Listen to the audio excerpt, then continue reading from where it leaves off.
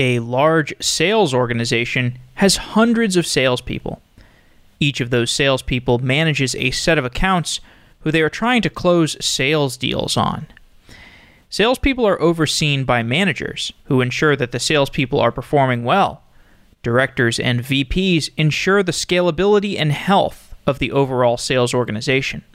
The sales lifecycle mostly takes place within a piece of software called a CRM, Customer Relationship Management.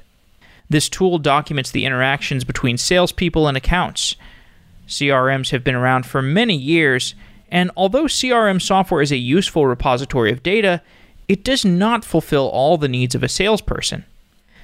People.ai is a system of machine learning tools built around the sales tools ecosystem. People.ai helps a sales organization avoid manual data entry and understand areas of potential improvement and decide on who the highest value sales lead to pursue might be. Andrey Akselrod is the CTO at People.ai, and he joins the show to discuss the potential applications of machine learning in the domain of sales and the engineering work that his company has done. I hope you enjoy this episode.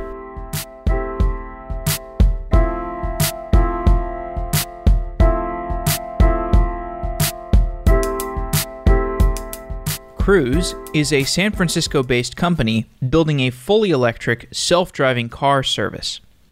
Building self-driving cars is complex, involving problems up and down the stack, from hardware to software, from navigation to computer vision. We are at the beginning of the self-driving car industry, and Cruise is a leading company in the space. Join the team at Cruise by going to getcruise.com/careers. That's getcruise.com/careers. Cruise is a place where you can build on your existing skills while developing new skills and experiences that are pioneering the future of industry. There are opportunities for back-end engineers, front-end developers, machine learning programmers, and many more positions.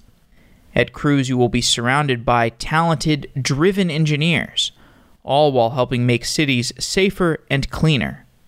Apply to work at Cruise by going to getcruise.com/careers. That's getcruise.com/careers. Thank you to Cruise for being a sponsor of Software Engineering Daily.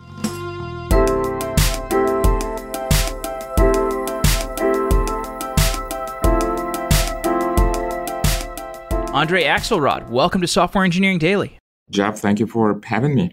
Today we're going to talk about People.ai, and we will very quickly get into the engineering of the company, but I want listeners to get a broad overview for sales, and that's because most of the listeners are not experts in sales.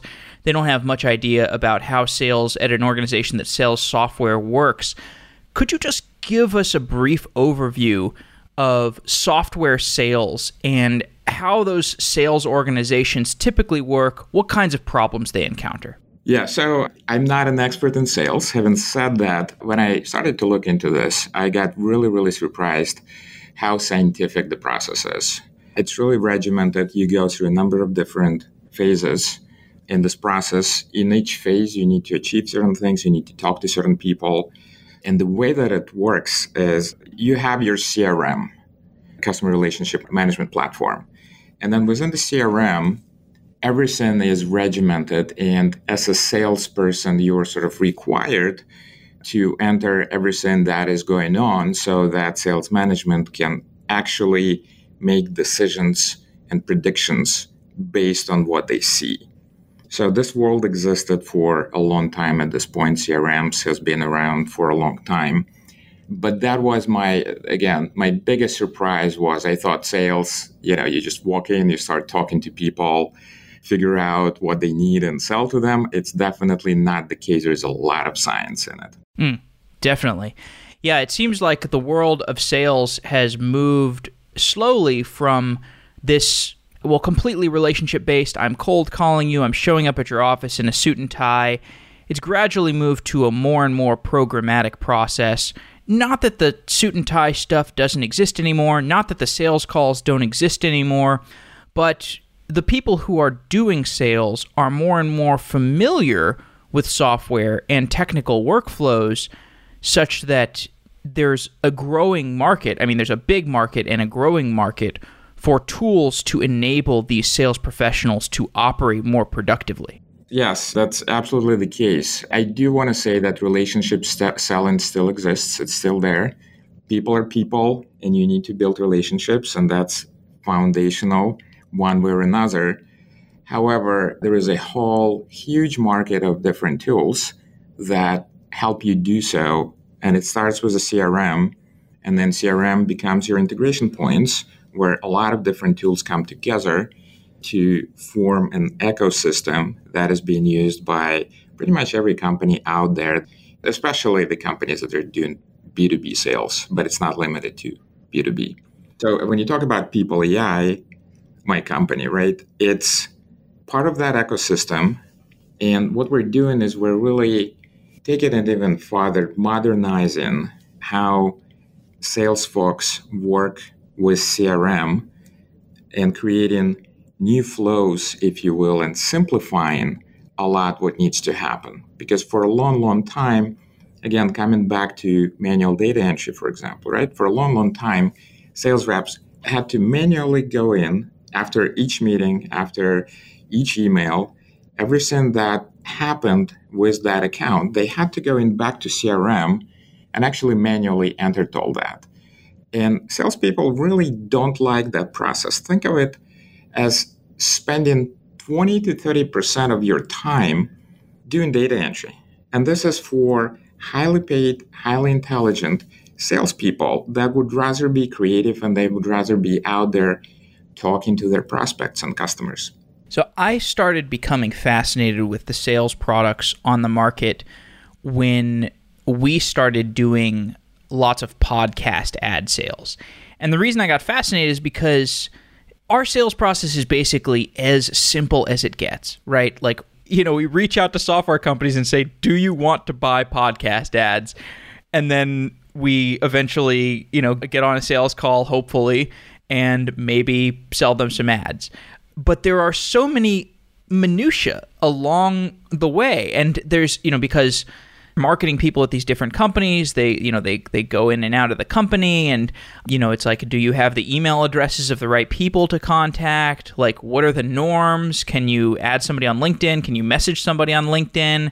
How do you do pricing? There's so many different questions. It ends up being just this deeply complex and strategic problem, and also relationship problem. And there's plenty of room for software to improve things, but a lot of it is also these human dynamics. So it ends up being quite interesting, even if you're just selling like knickknacks or selling, podcast ads. And that brings me to kind of the modern dominant platform for sales, which is Salesforce. And Salesforce has been the dominant platform for many years. I don't know if you're an expert in this, but do you have any idea like why Salesforce became so dominant? Was it just first mover advantage, or any idea there? So CRM existed prior to Salesforce, and it was already a dominant system of how sales kept track of their data. Having said that, Salesforce was, during that time, and we're talking about 20 years ago, they were innovators around software as a service and being in the cloud. So imagine 20 years ago, all your highly sensitive, highly private sales data, everyone had this data in their own data warehouses. And the concept that you would actually shift this data into the cloud and it will be within Salesforce's own servers, it was pretty radical during those days. Now, the value part of this conversation was that you could get up and running very, very quickly without this huge, major upfront investment that had to happen with other CRM providers in the early days. And that was compelling enough for a lot of people to say, let me try this out. And maybe there is something in it, right? And Salesforce, I think, is considered to be one of the first companies to bring sort of software as a service to the masses. They got there by being very innovative at that time by saying that, hey, you don't really. So their logo was literally no software sign. And what it meant is that you don't need to spend millions and millions of dollars getting a CRM system installed in your own data center. You could get up and running with them without any investment upfront and just pay monthly. And that was compelling enough for people to say, do we really need to have this data in our own data centers? And this is how SaaS revolution started, literally with Salesforce. So I think we owe it to Salesforce to a degree. Absolutely. I think of it as, this is maybe not a great analogy, but it's kind of like Java. Like Java became so dominant in the, I guess, late 90s, early 2000s, and it's continued to be dominant in many different environments. And so many people have expertise in Java. Some people, don't really like to work in Java because it just makes them think of large enterprises. But that's kind of the thing, is like Java works for large enterprises. Like, it's proven. We know how to scale Java-based systems. We know how to manage enterprises based around Java. And so Java keeps getting used. And I think that's kind of where we are with Salesforce, is like, Salesforce is so dominant. It's in every large sales organization, and it has so many pieces of tooling and integrations and plugins and this gigantic ecosystem such that, you can build platforms around Salesforce. You could build very big businesses that are entire businesses around this Salesforce CRM product. And I think, this kind of gets us to People.ai, because People.ai is built to augment the Salesforce-based workflow. I think you are moving into other CRMs, or you have other CRMs available, but I think kind of the MVP was pretty, aligned with the Salesforce-based workflow. Is that correct? That's correct. And I love your analogy, by the way, of Java. Once you develop a number of different applications, it's very, very hard to move away to a different language and redo them again in a different language. Similarly, Salesforce figured out very early days that applications is just not enough. And they have to be a serious player in this whole API-driven ecosystem where they would allow other people to integrate into their software and add more and more value, having Salesforce to be as a system of record, as a database where all the information is being centralized from different systems. So when People.ai started, we started with Salesforce. Again, this is the dominant player in the world and in the US market. So that it made sense to start there. But we're expanding into other CRM platforms as well. I'm talking about Microsoft Dynamics, Oracle, SAP. Those are the most widely used and most widely known CRM platforms. Awesome. What does People.ai do? People.ai is what we call a revenue intelligence system. It's a fairly new term, and what we do is we help people to generate more revenue in client services, sales, and marketing teams. We do this by analyzing what people do, specifically what sales reps do, but not only sales reps, also marketing and client services. Sometimes it's useful for other verticals as well. We look at their activities, email, calendar, phone calls. And based on those activities, so what we do is we analyze those activities as they come in. We add business context to it from CRM system to understand what those activities relate to in business context. And based on this data, we're actually able to do a couple of things for our customers. Number one is we are able to fully automate data entry into CRM system. So just, imagine it's 2019 out there, right? And all our highly paid, intelligent sales reps are using, 20 to 30% of their time to manually enter data. It just doesn't make any sense at this point. Not only we're doing that, we're also keeping CRM evergreen. Because when we look at the data that you have in your CRM, 30% of it is getting out of date within a year. It's actually remarkable, how fluid the companies and businesses are. People leave companies, they join other companies, they get promoted, and so forth. All of that information needs to be tracked because you do want to market and sell to the right people. If you can't send your marketing emails and other messages to the right people in the company, your probability of selling is not as high as you could communicate to the right people, and you know who the right people are. So that's one aspect of what we do. The second aspect of what we do is we provide a lot of intelligence based on the data that we're accumulating. And we provide this insights and intelligence to our customers. And there is no really other way to get the data to understand like where the time is being spent. How many touches did we have with a particular customer or a prospect? Are we multi-threading, for example? And multi-threading is an interesting term. I'm sure all the engineers recognize the term. In sales, it means something completely different.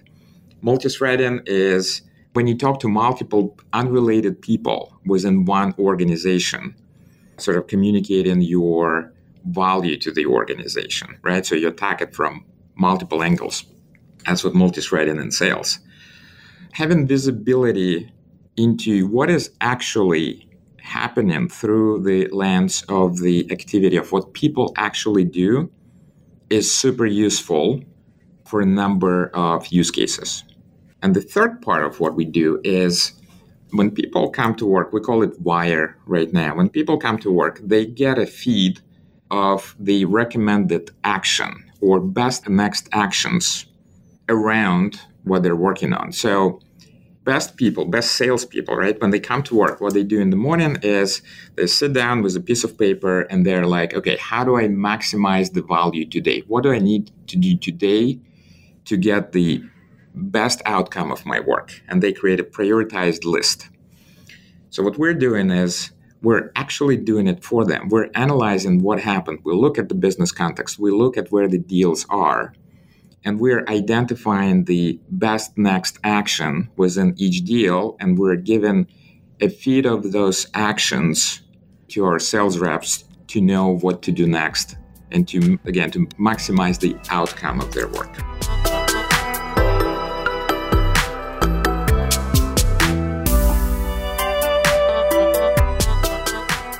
A thank you to our sponsor, Datadog, a cloud monitoring platform bringing full visibility to dynamic infrastructure and applications.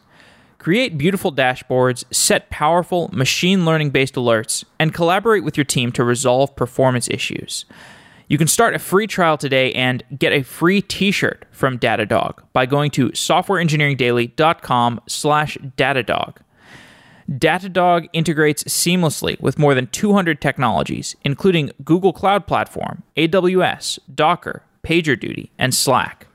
With fast installation and setup, plus APIs and open source libraries for custom instrumentation, Datadog makes it easy for teams to monitor every layer of their stack in one place. But don't take our word for it. You can start a free trial today, and Datadog will send you a free t-shirt. Visit softwareengineeringdaily.com/Datadog to get started. Thank you to Datadog.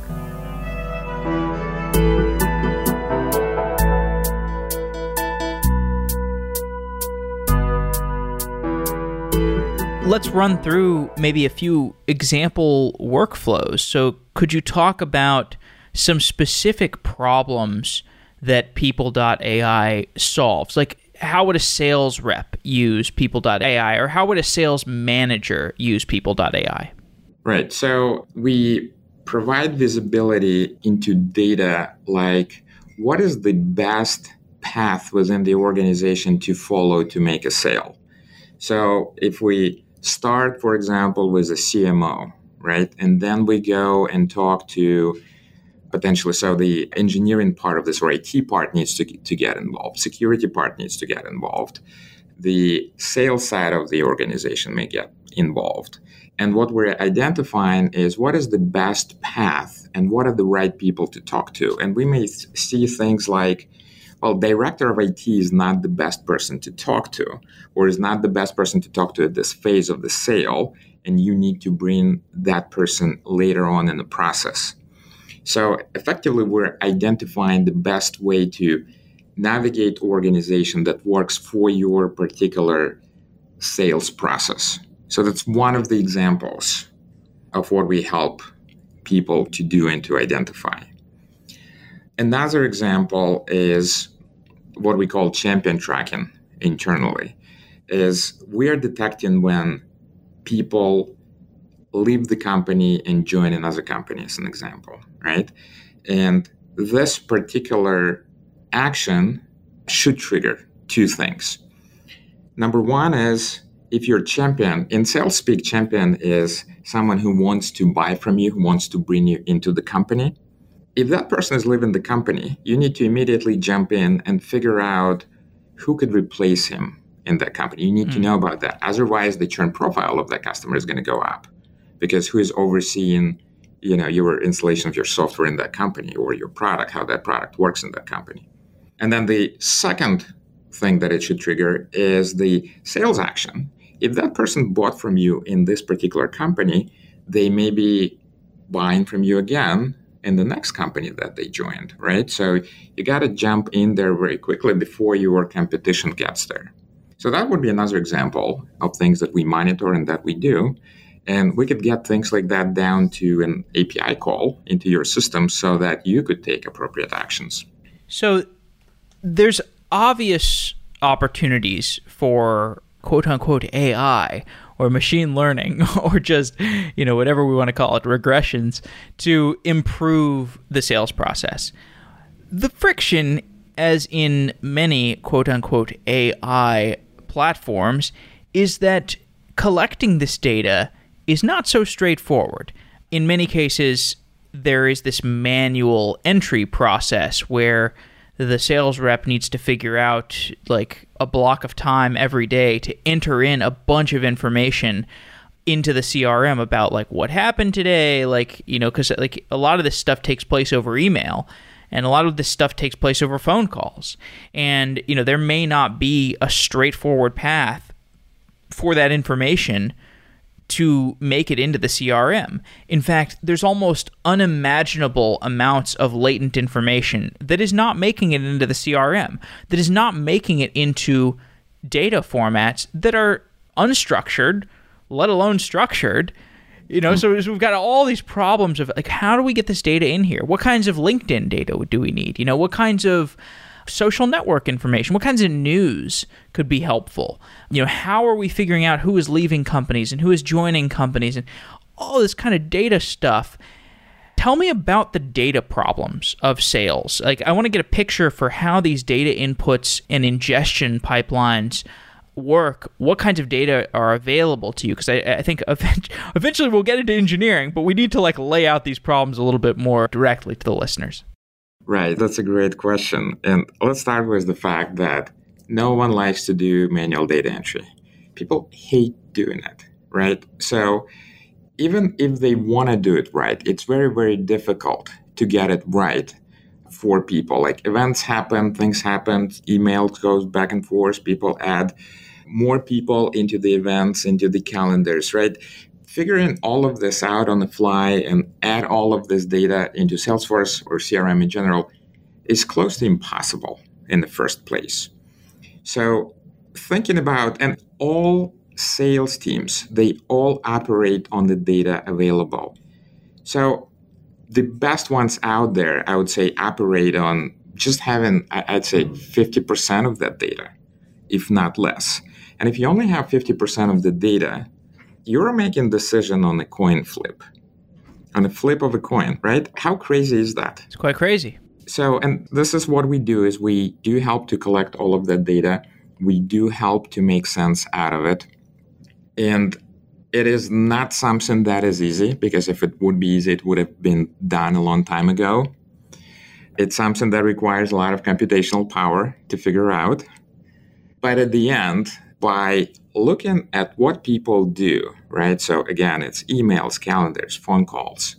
We could get a very interesting story together by mapping that information to your business context, which is typically stored in CRM. And all of a sudden, you are getting closer to 100% of the data that you should have. All of a sudden, you are affecting, almost 100% of your pipeline is getting affected, because all of a sudden, you get a lot more people to market to, a lot more people to sell to. And it's a remarkable difference. All right. Well, give me a framing for the software architecture of People.ai. I would characterize the company as a big data company. So what we do is there is a data pipeline where we're ingesting all of the activities and we're ingesting the CRM data. And this is sort of the foundational element. Then as data moves through the pipeline, we process the data. We figure out how it matches. We figure out what's included in the data. So to give you one example, right, as we look at all the emails that come in, we're looking for signatures. Signatures contain a ton of interesting information. But even something that sounds simple, right? I mean, how difficult is it to find a signature in an email? It's actually very complex. You look at emails, you have different email clients that do things differently. Signatures are usually not identified in any way, shape, or form for computer processing. You have multi-threaded emails that you need to parse. And then when you even find your signature block, right, you could have very wild differences in how people, the formats and how people talk about themselves and so forth. So something innocent like that is actually a very complex problem. And we haven't even started talking about what we do. So as data moves through the pipeline, it's being processed, it's being normalized, it's being stored in various databases. And then, so this is the pipeline, this is ingestion. Then we have the application itself that surfaces the data. And we have, a number of different components that, specific for ingestion from different systems that we ingest from. And I would say, roughly this is it, right? It's ingesting the data, processing the data, and surfacing the data. All right. Well, to dive a little bit deeper, can you talk about some of the tooling you're using? Maybe we could start with the data pipeline. What does the data pipeline look like? What kinds of operations is it doing? What tools are you using?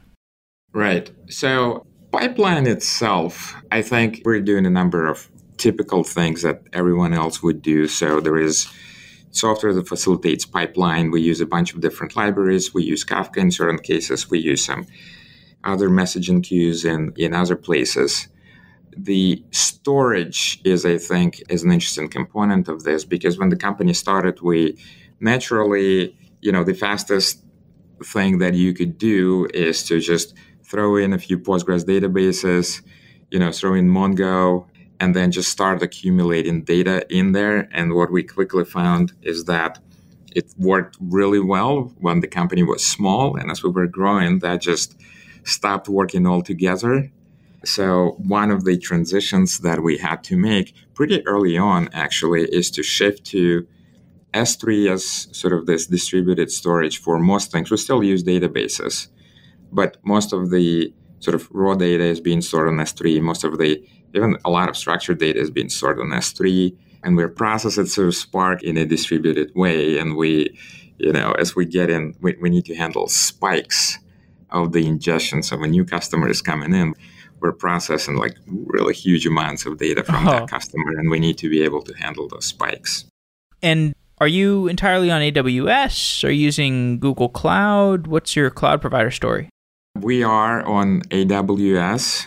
We've tried Azure, and I know I'm on the record, but we found it way more difficult to use with inadequate documentation. So we very quickly said no to that idea. Oof. But I think, the biggest benefit of AWS is it's very easy to hire engineers who are familiar with AWS and used it before. It's much harder to do it's possible, right? But not as easy for Google and Microsoft. So let's put these pieces a little bit closer together. So you win over a customer, and the customer needs to go through an integration process in order for you to get their data into the system. Tell me about that integration process in more detail, and then we can talk about what the customer actually gets post-integration. Right. So the integration is actually more or less straightforward, the technical integration part. You go into the administrative console of our application. You connect to your Exchange or your G Suite to get the activities from. And then you go into a different section and you connect to your CRM. So it's all OAuth. So through OAuth, you're connecting into different places, right? So Salesforce is connected, your Exchange is connected, or G Suite is connected. And we can start ingesting data. How we ingest data and actually sync data back into Salesforce is actually interesting because all the different providers, they all going to limit how much information you could pass back and forth and what you can do. So you got to be very careful. For example, with Salesforce, it's very easy to exceed your daily limits of using your Salesforce account. And then pretty much every single integration that the company has is going to be locked out of Salesforce for the rest of the day. So it's tricky, and you have to really understand how to properly integrate, how to respect those limits, when to stop, how much you can ingest within a day. So all of those things come into play. Okay. And then after the integration, what is typically the first thing that customers are doing? How are they leveraging the integration afterwards? Right. So once we integrate, what we start doing is we start ingesting data and we start creating historical representation. So we go back in time, if you will, to reproduce everything that has happened over that time, right? Because like people have, their email, calendar data, and so forth. The retention rules are different for everyone, but sometimes we can go like 5 years back even and process all of that data. And we're creating all of those historical contacts now. 5 years, going 5 years back is probably not as interesting as about like a year back or 6 months back. But it's still, we are extracting a lot of that historical data going back in time.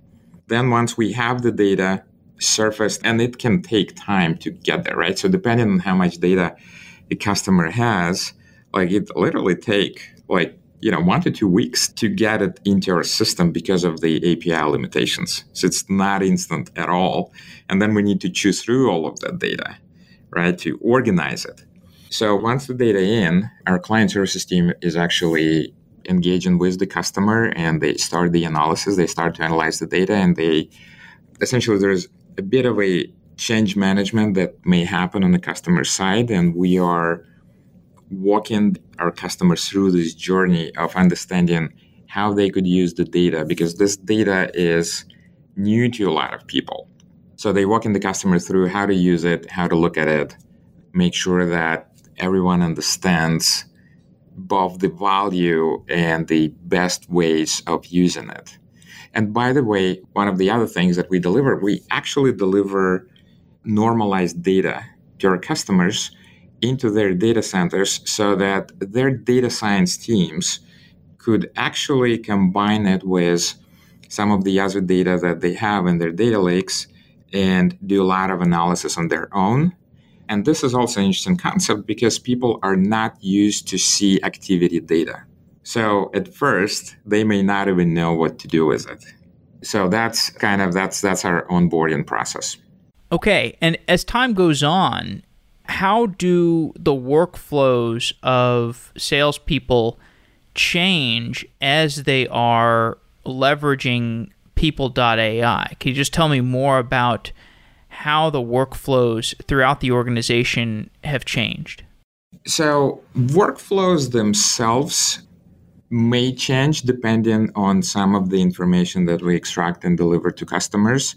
So an example that we've talked earlier about the best path to navigate the company may actually introduce changes into different phases of the sales process to fine-tune and go to the right people during each stage of the process.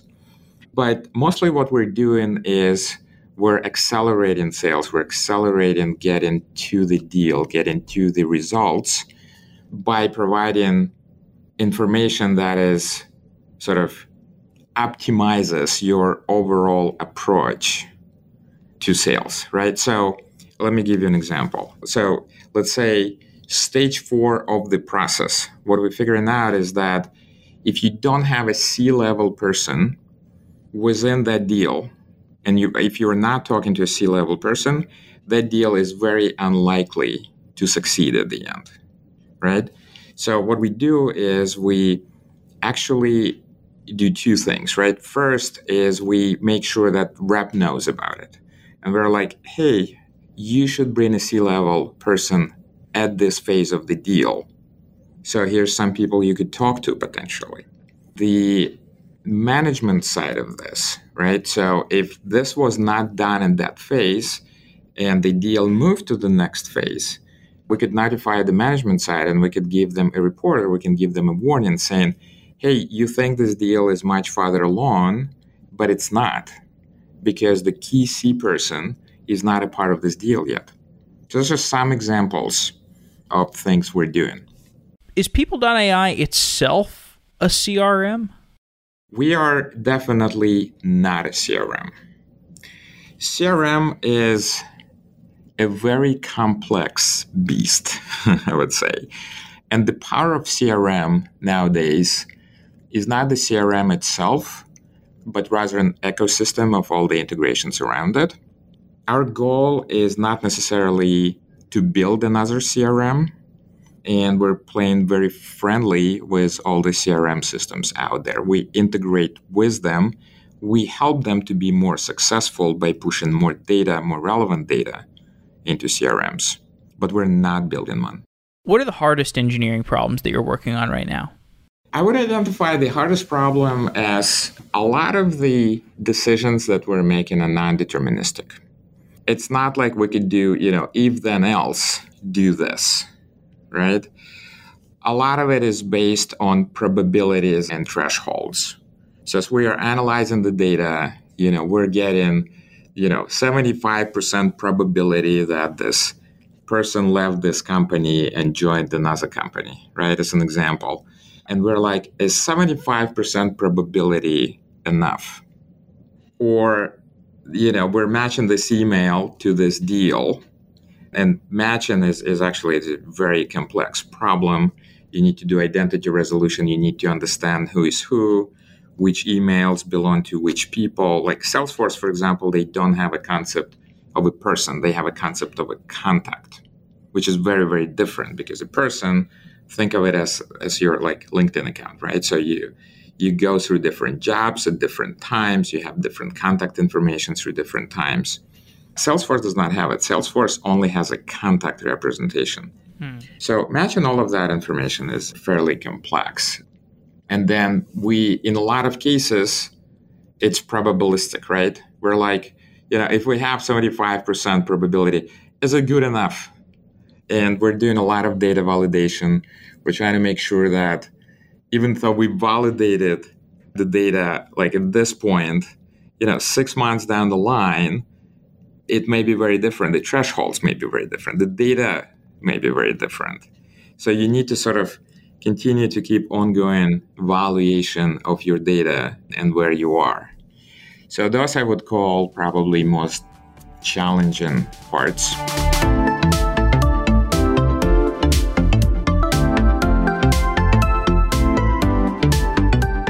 ExpressVPN is a popular virtual private network. ExpressVPN is useful for getting a private, secure, anonymous connection for your internet browsing. It encrypts your data and it hides your public IP address.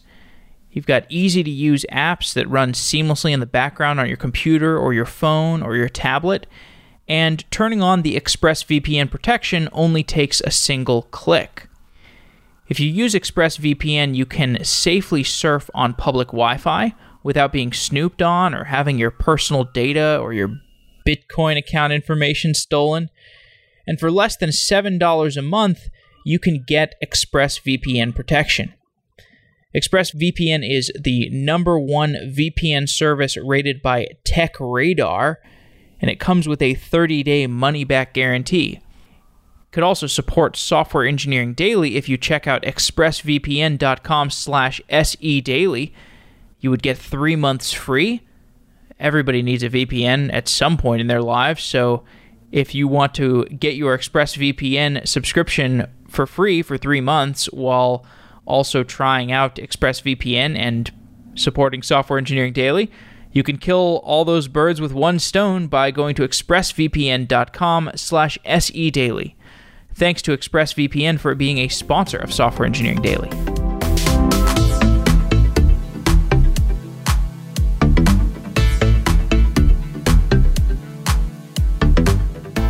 In my experience, those kinds of probabilistic things, sometimes they matter a lot and sometimes they don't matter at all. Like the times when they don't matter at all is like you have an extra prospect in your database and you end up sending an extra email to a prospect who doesn't work at a company anymore. And in that case, it's like not a big deal. But there's other cases where like it's actually really bad if, let's say, you're 40% sure that this prospect should exist and you decide to leave that prospect out of a data set to send them an email, and so you don't send them an email, or you recommend to the sales rep like, you don't need to send this person an email, they probably don't exist. But then that person ends up being like the key decision maker, like the one key decision maker that you needed to win over in a deal. So I can imagine how these probabilistic estimates can end up really moving the needle on the product quality. They absolutely could. And it's a balance at the end, and it's a very careful consideration at the end. We have instances where recall matters and precision matters less. We have a lot more instances where precision matters a lot. Like what? So here's an example where precision matters, right? GDPR and security in general, privacy security in general. So if we do not identify the country of that person in our database properly, and let's say they're in Europe and the company has no business talking to them or sending them emails, and they do because we did not identify the country properly, right? It's a huge liability. So this is an example where precision really matters, and we better be absolutely sure that, we're placing people properly. We know where they are from. Every state, it's like in the United States, like usually it was country by country, right? Or Europe is a little different than the United States, but now we're living in a world where each state has their own privacy laws. Ugh. Right. And I mean, I've heard this. I was having an interesting I did an interview with somebody from Stripe, Will Larson, a while ago, and I asked him, if he had any ideas for, if he wasn't working at Stripe, what would he be working on? And he said something like a geo-specific database, but like something around just basically the idea that all these different geos have these different data policies. And I've actually heard that this is one thing that separates CockroachDB and why they've been quite successful is that they have this API into the database that allows you to kind of look at the database as a unified set of information, but the way that they do data governance in different geos is adherent to the geo's local data policy. And this sounds like, oh God, why is, who cares? That sounds really boring. But if you're a gigantic organization and, you're very worried about these data liabilities, you don't want to get charged with $150 million data fine. And so you actually have to adhere to these crazy things that most of us only hear about in the news and just we're whatever, data policy, who cares? This stuff is actually making quite a big difference in engineering and purchasing decisions. Those are very real problems, and not only in large organizations. We're a fairly small company, we're a 3-year-old startup, right? But we're selling to these huge corporations, and they would simply not buy from us if we cannot guarantee the information that we're delivering. What a headache. Ugh.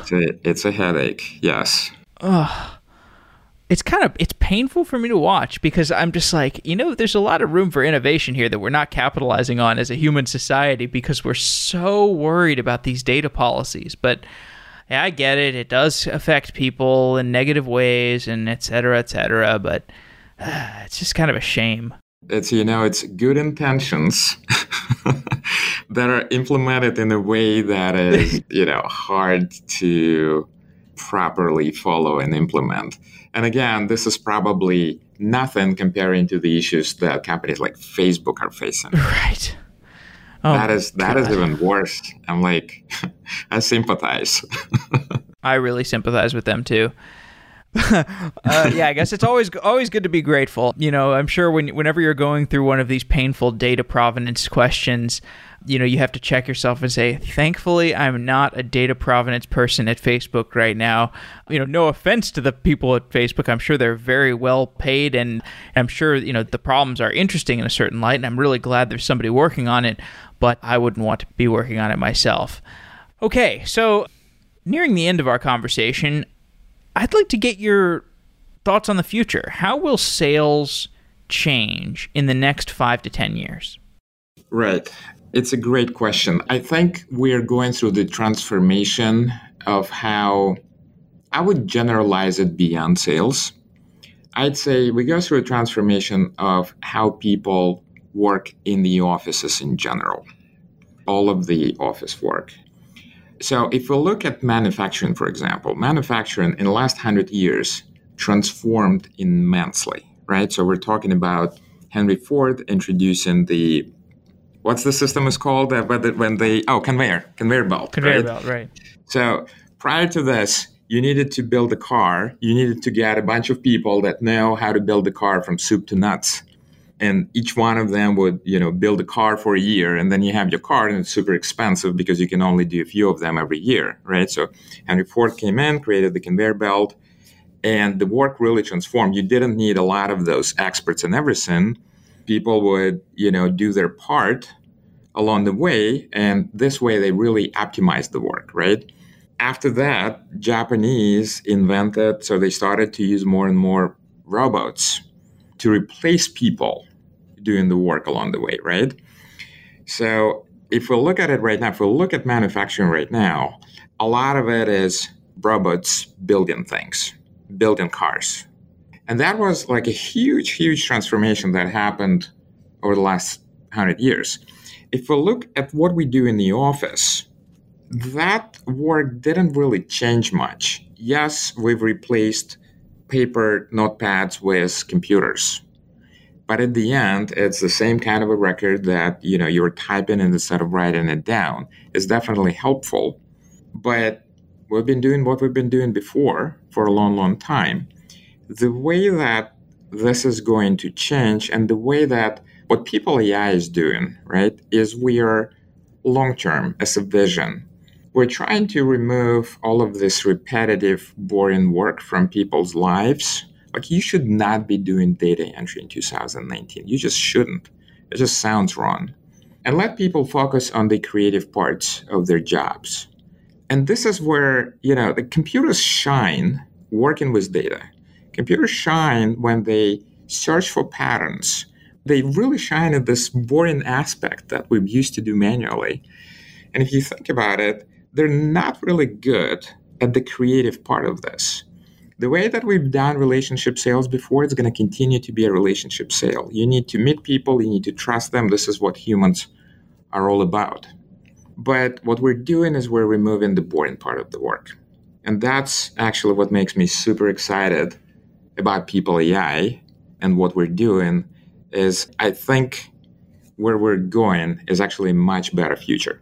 All right. Well, I share your vision. I can't wait to see the People.ai equivalents for all kinds of operations in the world. I think these kinds of technologies will liberate people to do more creative work and to, jobs that feel autonomous today or boring or rote today will get increasingly creative as the rote processes become more handled by automation.